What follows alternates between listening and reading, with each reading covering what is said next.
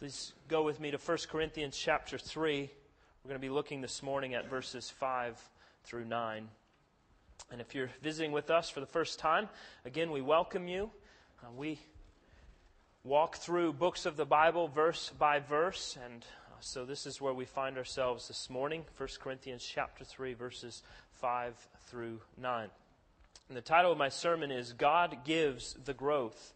And the key words for our worshipers in training are plant, growth, and workers. And over the past several weeks, we've been looking at Paul's address to the Corinthians, specifically in regards to divisions that were happening in the church. Many of the Corinthian believers, after they had converted, after being radically transformed by the power of the gospel of Jesus Christ, brought along with them many ideas that they had conformed to as natural men in the world. And eventually they began to try to meld together this new understanding of their Christian faith with these ideas from the world, and as a result began to see various divisions within the church. Primarily, Paul addressed divisions caused over various allegiances to different teachers. Some were saying that they were followers of Paul, others Apollos, others Cephas. And others believed they didn't need teachers at all. They were going to simply follow Christ. So instead of looking to God, who does the sovereign work in the lives of His people and simply uses men as instruments in His hands, the Corinthians were looking to men and were following them in complete devotion. And last week, at the beginning of chapter 3, we saw Paul exhorting the Corinthian believers who by now should have matured into their faith, but had not yet gotten beyond the elementary teachings and the application of their faith. They were babes in their faith. They were about puddle deep and 1 foot wide. This was in large part because they were conforming to the wisdom of the world and attempting to be wise in the eyes of the world, as opposed to living in obedience to the Word of God, which is the wisdom of God. And so these worldly influences that had so grasped the Corinthian believers were pervasively undermining God's sovereignty in their individual lives and in the life of the church. They were putting man where God belongs. They failed to see God's sovereignty in all things. So now we see in verses 5 through 9, Paul is setting up the Corinthians to see God as He truly is, and to help them receive a right view of God's servants as nothing more than the men that they are. He is helping them to see man's position in relationship to God's position. Namely, that God is all sovereign, all glorious, all satisfying, all worthy, all beautiful and lovely and gracious and praiseworthy, and that man is merely His servant. So Paul is setting the church up and is giving them the cure to the disease of division. He's calling them to recognize that we glorify one God and that He is our focus. He's saying, get your eyes back on God. Look to Christ as the author and finisher of our faith. Look to Jesus, not to man. The human instrument is irrelevant. So let's look, verses 5 and 6. What then is Apollos? What is Paul? Servants through whom you believed, as the Lord assigned to each. I planted, Apollos watered, but God gave the growth. So Paul begins by asking the question, what then is Apollos? What is Paul? Just previously in verse 4, he condemned those who were claiming to be followers of Paul and followers of Apollos as being merely human. Your ideas about following one leader over the other are nothing more than human ideals and preferences. They are meaningless. And as a result, you have taken your eyes off Jesus and you're simply following after man. So in light of this, he now asks in verse 5, if this is the case, then what is Paul and what is Apollos? And he answers this question there. He says, servants through whom you believed as the Lord assigned to each. So Paul has essentially equated Apollos and himself as being busboys. What are we? We're busboys. We're servants, and we have a master, and we're simply doing what we're told to do, as any good servant does. They could not claim any personal credit, because the Lord had assigned to each his task. Paul's making it clear that they are nothing. That they are to be given no reverence, no special treatment, no special honor, but simply to be seen those who are being faithful to the ways in which the Lord has gifted them for His glory and for His purposes. In verse 6, he says, I planted and Apollos watered.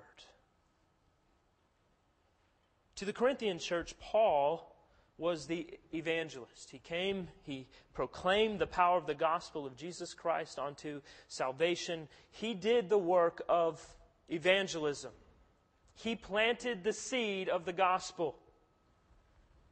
And then Apollos came on the scene after Paul and discipled the believers. He taught them the scriptures. He preached the word. I'm certain he probably did weddings and funerals and pastoral counseling and visiting the sick. He watered the seed that Paul had planted. And he made sure that the vultures wouldn't come in and snatch the seed out of the soil. And that once the seed began to break through the ground and show signs of becoming a healthy, living plant, he nurtured and cared for it, making sure that it had enough water and that the weeds were pulled from around it and that the pests and animals stayed off of it so that it didn't get trampled. So Paul served as a great teacher and evangelist, and Apollos as an eloquent preacher and a faithful pastor. And we see plainly in this verse that Paul readily admits the differences in ministry. But he objects when the Corinthians show preferences that result in division. He has incredible concern for the unity of the body and for clear thinking, for a bond of love and fellowship to be found among the brethren.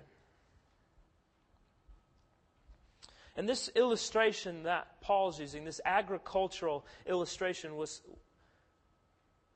quite an illustration for Paul, because not only has he qualified himself and Apollos as being servants, but in an elitist Roman colony like Corinth, manual laborers were absolutely despised.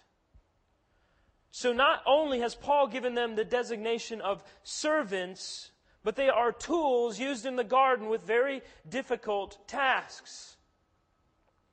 In a way, he's pointing out the complete irony of the fact that there were Corinthians who were claiming allegiance to men and not to Jesus alone, in that Paul and Apollos were concerned only with the message of Christ and Him crucified, as we saw in chapter 2. Paul's only objective, he wrote, we saw a few weeks ago, was to see transformed lives as God brought them to faith in Christ by the power of the Holy Spirit working through the preaching of Christ and Him crucified. This was Paul's aim. This was his focus. So what did the people do as a result? They decided, well, Paul's an all right preacher, and I came to faith under his teaching, so I'm a follower of Paul. Do you hear the irony? Paul is saying with everything in him, look to Jesus. And they're saying, we look to Paul. We look to Apollos. Yet it's very clear that when anyone faithfully preaches the Word of God, so that He is pleased to bring individuals to faith in Christ, no one ought to extol the preacher who was merely doing his labor. Only Christ should receive the glory.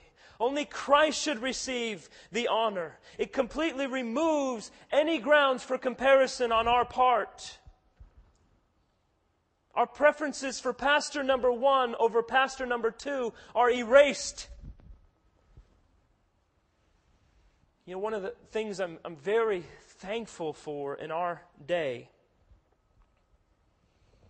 is technology that allows us to listen to sermons from some of the greatest preachers in the world. Some incredibly gifted men of God who mine complete gems from the Word of God that most Christians can't see. But as thankful as I am for it, I also see a great danger in it. We are prone to elevate these men to a place of high regard, to the point of idolizing them, creating a celebrity culture amongst them, and then comparing every other preacher that we hear in the world to them. And so this very same thing that was going on in the Corinthian church could very much happen to us on a much larger scale. The global church can be saying, I follow R.C. Sproul, or I follow Mark Driscoll, or I follow John MacArthur or John Piper. And then they compare their local church pastors to these men, and once you know it, the preference is for the man who is the creme de la creme when it comes to preachers. Of course. So we must be very careful unless we fall into this catastrophic temptation that is the cause of taking our eyes off of Christ and looking to mere men to be our functional saviors. Matthew Henry wrote, "Men may neglect and vilify one minister while they cry up another, and have no reason for either. They may condemn when they should commend, and applaud when they should neglect and avoid. But the judgment of God is according to truth. He never rewards but upon just reason, and He never rewards in proportion to the diligence and faithfulness of His servants." You see, friends, rewards are not based on success, but labor. A lot of men labor very, very hard with very little success. Picking up verse 6. I planted, Apollos watered, but God gave the growth. So neither he who plants nor he who waters is anything, but only God who gives the growth. So Paul is quick to point to the fact that God alone is sovereign in salvation and in the growth of the believer. He planted the seed, Apollos watered the seed, but they can plow, they can fertilize, they can plant, they can water, they can weed, they can cultivate and spray, and yet they cannot make the plants grow. Man is absolutely incapable of controlling the weather. He cannot make the sun to shine, the wind to blow, the rain to fall. Consequently, no matter the effort he puts into his labor, which is good and right and absolutely necessary, in the end, he is completely dependent on God for the harvest yield. This is why Paul says, I planted, Apollos watered, but God gives the growth. And this should be deeply satisfying for all of us, and incredibly life-giving if we don't just simply give lip service to it, but actually believe it and trust it and live it. This is where we tend to get the gospel wrong, and why many of us walk in despair. We've misplaced our attribution of the work that has taken place within us. While most of us will readily admit that God saved us and that we did not save ourselves? Nor did any mere man save us. Because we understand this to be true from the Scriptures, we give lip service to that. But functionally, we attribute our salvation to our own work and to the faithfulness of others. We do this when we put the emphasis in our lives on our feelings rather than a deep and satisfying faith in Christ. Trusting in the promises of God, believing that He will do what He says He's going to do in His Word, even when current circumstances don't appear to make that clear to us. This is what we do 99% of the time when we are faced with a trial. Here we go. Hunker down. Either ignore the trial altogether or just hope it goes away, or completely overreact. Let it control us because the circumstances are far too great for me to consider handling right now. Instead, we should be coming to God empty-handed, crying out, God, I am desperate for you. Help me believe your word. Help me to trust in your sovereign goodness. Help me to have faith. Help me to worship. Help me to have greater affections for you than for comfort or for peace or for good health. Not my will, O Lord, but yours be done. And then it gets incredibly exciting and satisfying because we see the work of God giving the growth in our lives. The same God who saves us, grows us, and gives us strength and perseverance and great joy in Christ. So you see, it's complete folly to look to workers and praise workers for the labor that they've done. For it is God who gives the growth. Verse 7, so neither he who planted nor he who waters is anything, but it is God who gives the growth. The sovereign grace of God makes those who plant and those who water out of nothing. Not so that they will be excited about the worth of their own status, but so that they will be excited about the worth of God's grace. It is God who is at work. It is God who saves. It is God who grows. Therefore, give honor to the gardener and not his tools. That's what we see here. God is the gardener. The church is the garden. Paul's a rake. Apollos a shovel. And the people are walking into the garden. They're not admiring the beauty of the garden. They don't acknowledge the great work of the gardener. They simply begin to squabble and fight over which is better, the rake or the shovel. Then eventually they divide. The rakists and the shovelists. So instead of turning over soil and pulling weeds and planting seeds and tending to the fruit, these tools are busy squabbling over non-essential preferences. So let's take this out of the abstract and be very clear here. Instead of loving one another, dealing biblically with conflict, serving one another, discipling one another, teaching the Scriptures in their homes in word and deed, doing personal evangelism, creating ministry opportunities, serving and loving their neighbors, learning more of God and His Word, praying for the church, being hospitable, the older men pouring into younger men, and the older women pouring into younger women, and on and on. Instead of these God-exalting, gospel-centered living things that could and should be going on in the church, they're busy squabbling about their preferences, their musical preferences, who they want to have preach, what programs they will and will not allow to go on in their buildings, what color their carpet is, who gets asked to cut the grass, who left the light on in the bathroom. So you have a bunch of rakes and shovels not doing what rakes and shovels do. Why? In large part because it's hard work. It's dirty work.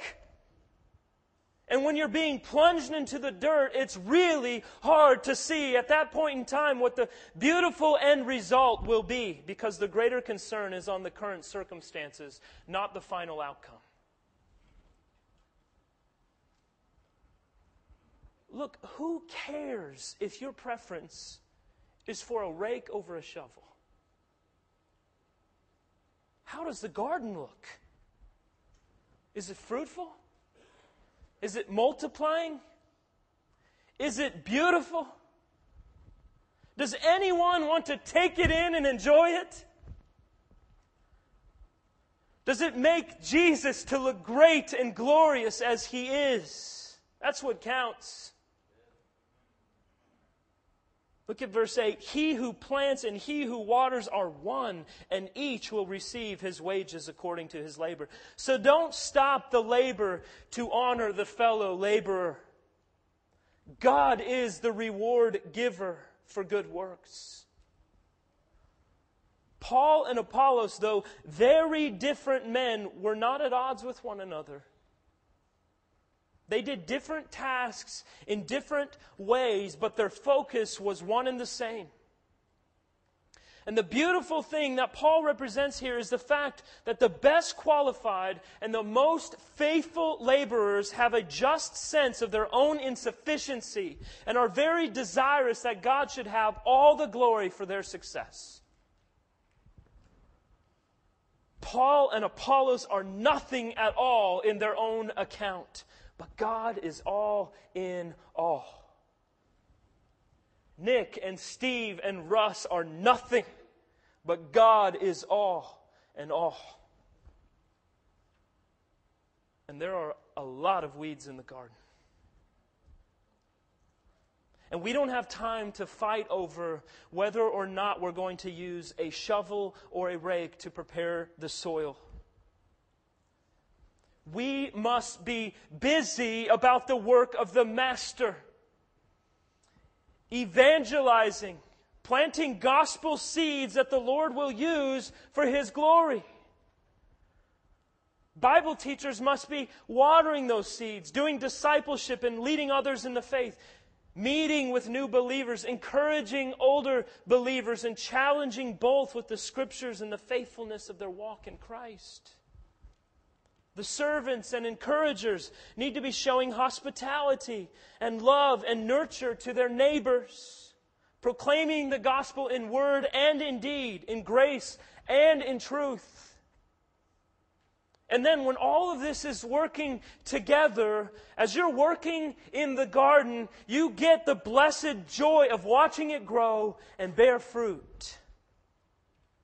And from it all, in the long haul, you see the fruit of your work. You see new pastors and deacons and missionaries and faithful husbands and fathers who love their wives and lead their families by discipling and disciplining according to the Scriptures.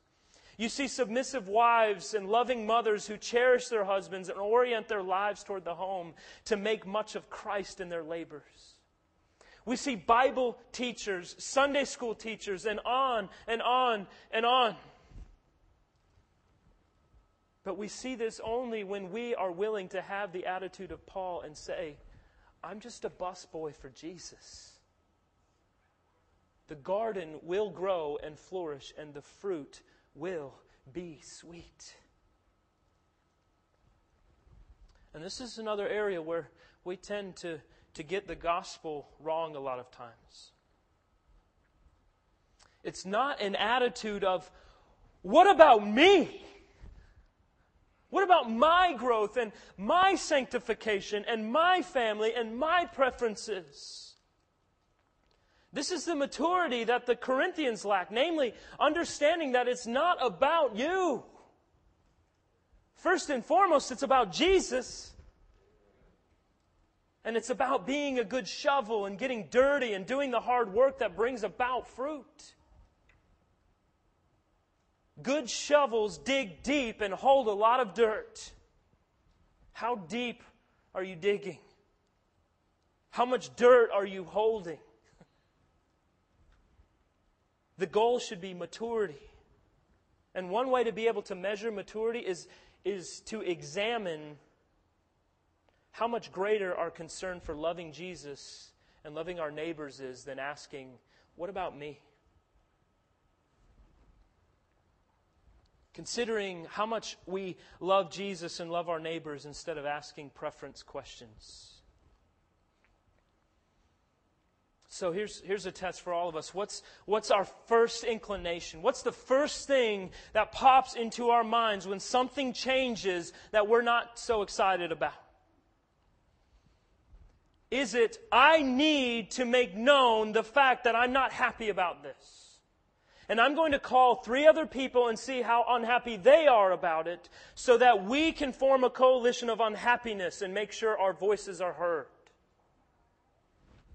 Or is it, well, I don't necessarily like what it is, but what's the purpose behind it? Will it be more God-honoring? Will it challenge God's people to be more faithful? Will it advance the kingdom of God and the mission of the church? How we respond to situations when our preferences are not being met is a huge determining factor in our level of spiritual maturity. Now listen, remember, I'm talking about non-essential preferences, not Trinitarian God, not virgin birth kind of stuff. If we start denying the virgin birth, I hope that everyone will make a big scene and call out the atrocious errors of such a ridiculous claim. But we're talking about preferences here. We're talking about non-essentials.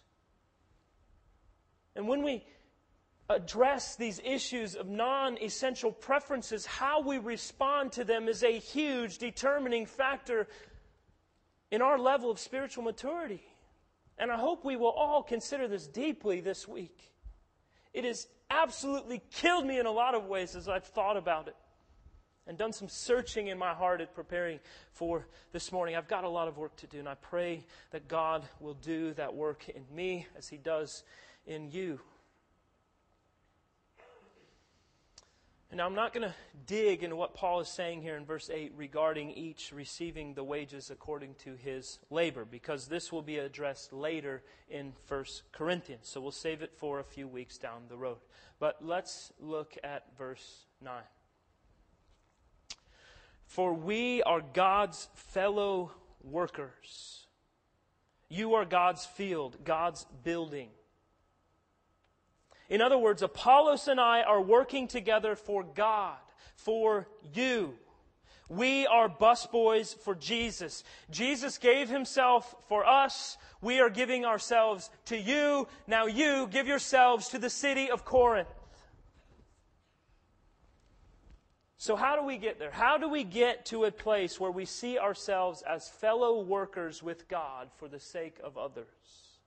A place of spiritual maturity that sees the gospel as others-oriented and dependent upon Christ, not dependent upon ourselves, and not oriented primarily at ourselves. How do we get there? 3 things. First, be a Christian. And this may seem obvious, but I'd be remiss should I not mention it. Hopefully, it's clear by now that this is all about Jesus. If not, I've failed miserably.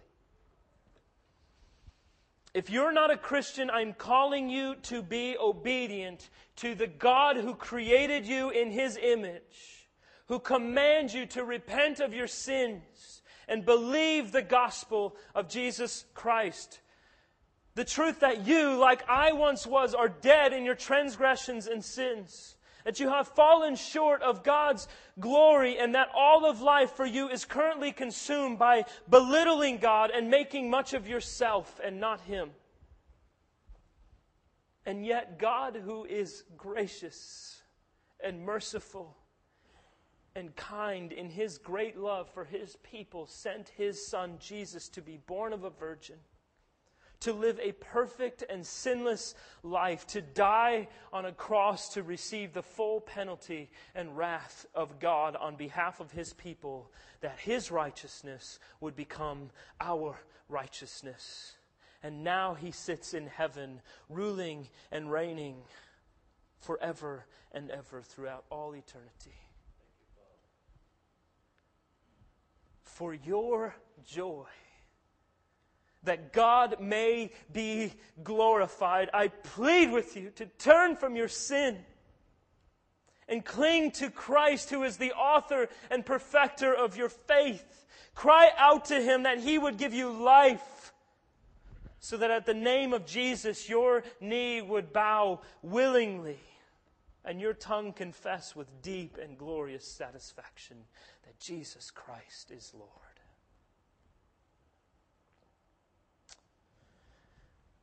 Secondly, belong to a church. If we want to achieve spiritual maturity, we must realize that there are far too many weeds to work in the garden on our own. We can't do it, and God didn't design it that way. You simply cannot make the claim that you are a Christian and yet simultaneously have nothing to do with God's people in the church. This is the bride of Christ, and God did not design us to go it alone. He did not design us to walk through the Christian life in isolation, nor does He give us this option in His Word. If we want to obtain spiritual maturity, if we want to be God's fellow workers, we can only do it in the context of the local church. And look, if you're a visitor with us this morning, I'm not in any way telling you that you need to join our corner of the garden necessarily. We know we're not perfect here, but we also know that you're not. So we're a pretty good match in that regard. But if you are able to find another place that preaches the Bible, that talks about our sin nature, that proclaims Jesus as the answer and makes much of God, then plug in, get involved, and give your life to being a part of the work and the community of that place. The centermost institution of your life ought not be your job or your sports teams, or your hobbies, or your favorite stores, or even the movie theater. The centermost institution in your life must be the two institutions created by God for our good and His glory, namely our families and the church. Love and serve your family, and belong to a church and serve the bride and grow. And third, if our goal is spiritual maturity, we must utilize resources and we must get creative. If we desire to be God's fellow workers, we must utilize the resources that God provides to that end. And so right now you may be thinking, I don't have a place to serve. Well, if that's the case, talk to one of your pastors or deacons, and we'll set it up for you. But don't be surprised if we say, have you considered calling and encouraging so-and-so? Or have you thought about taking another younger woman or younger man out to lunch and establishing a weekly routine with them where you meet together and do Bible study and check in on each other and see how you're doing? Or you see that guy over there, he's been visiting us for 3 weeks now, and he needs someone to help him look for a job and put together a decent resume.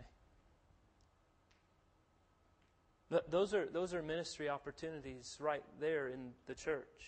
It's not a program. It's not something that you go and you're a member of a certain team that does that work in the church. It's God's people doing what God calls us to do for His glory. That the church would be serving one another and loving her neighbors. Not because we prompt you to do it, but because you see the need and want to fill it. Or you may be thinking right now, well, I'm not very useful right now because I have an addiction that just won't go away. And so I can't serve others. I've got this problem. Okay, well then I say to you next time, or I say to you, this is the time that you look at your service, and next time that comes up, you sit down with one of your pastors and receive biblical counseling. We love to see the work of God in the lives of His people through biblical counseling. So don't let your addiction stop you from serving. Get help. It's here for you.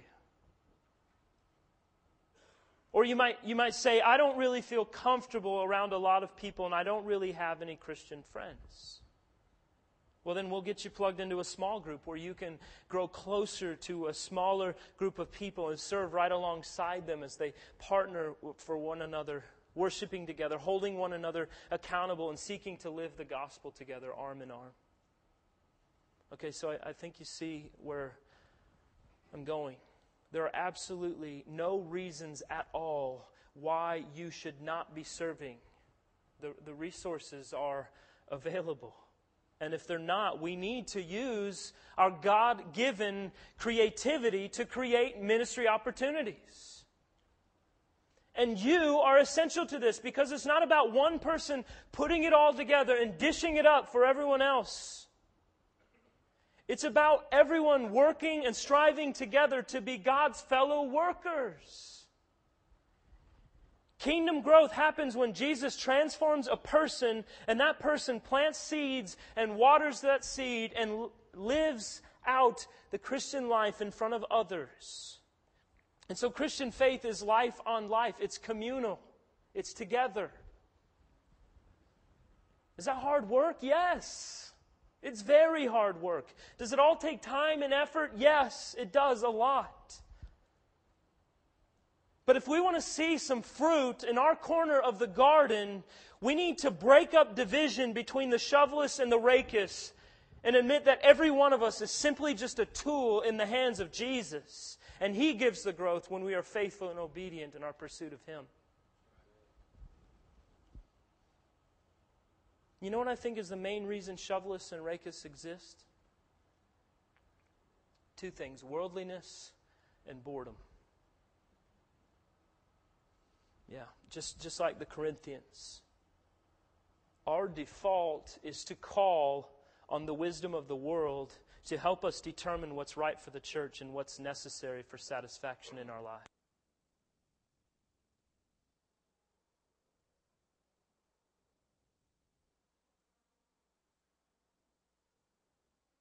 Something to do.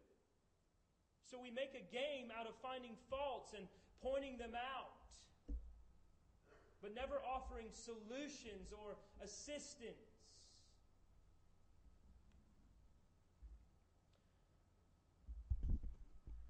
Some of you guys can tell me what type of bait to use to catch a bass on any body of water in Georgia any day of the year. And how many races Jeff Gordon barely tweaked by Dale Earnhardt Jr. in the last lap to win. But you can't recall the last time that you sat down with someone to share the gospel and talk about Jesus. Or the last time you prayed with your family and led your family in worship. Look, I'm not saying that fishing is bad or that being good at it and knowing a lot about it is a bad thing. That's great. I like fishing. I'm just not any good at it. And I'm not saying that car racing is a bad thing either. I don't get it at all. And I don't know if my little illustration about Jeff Gordon and Dale Earnhardt is realistic. And the only reason I know they're race car drivers is because I've seen stickers in the back windows of big diesel pickup trucks.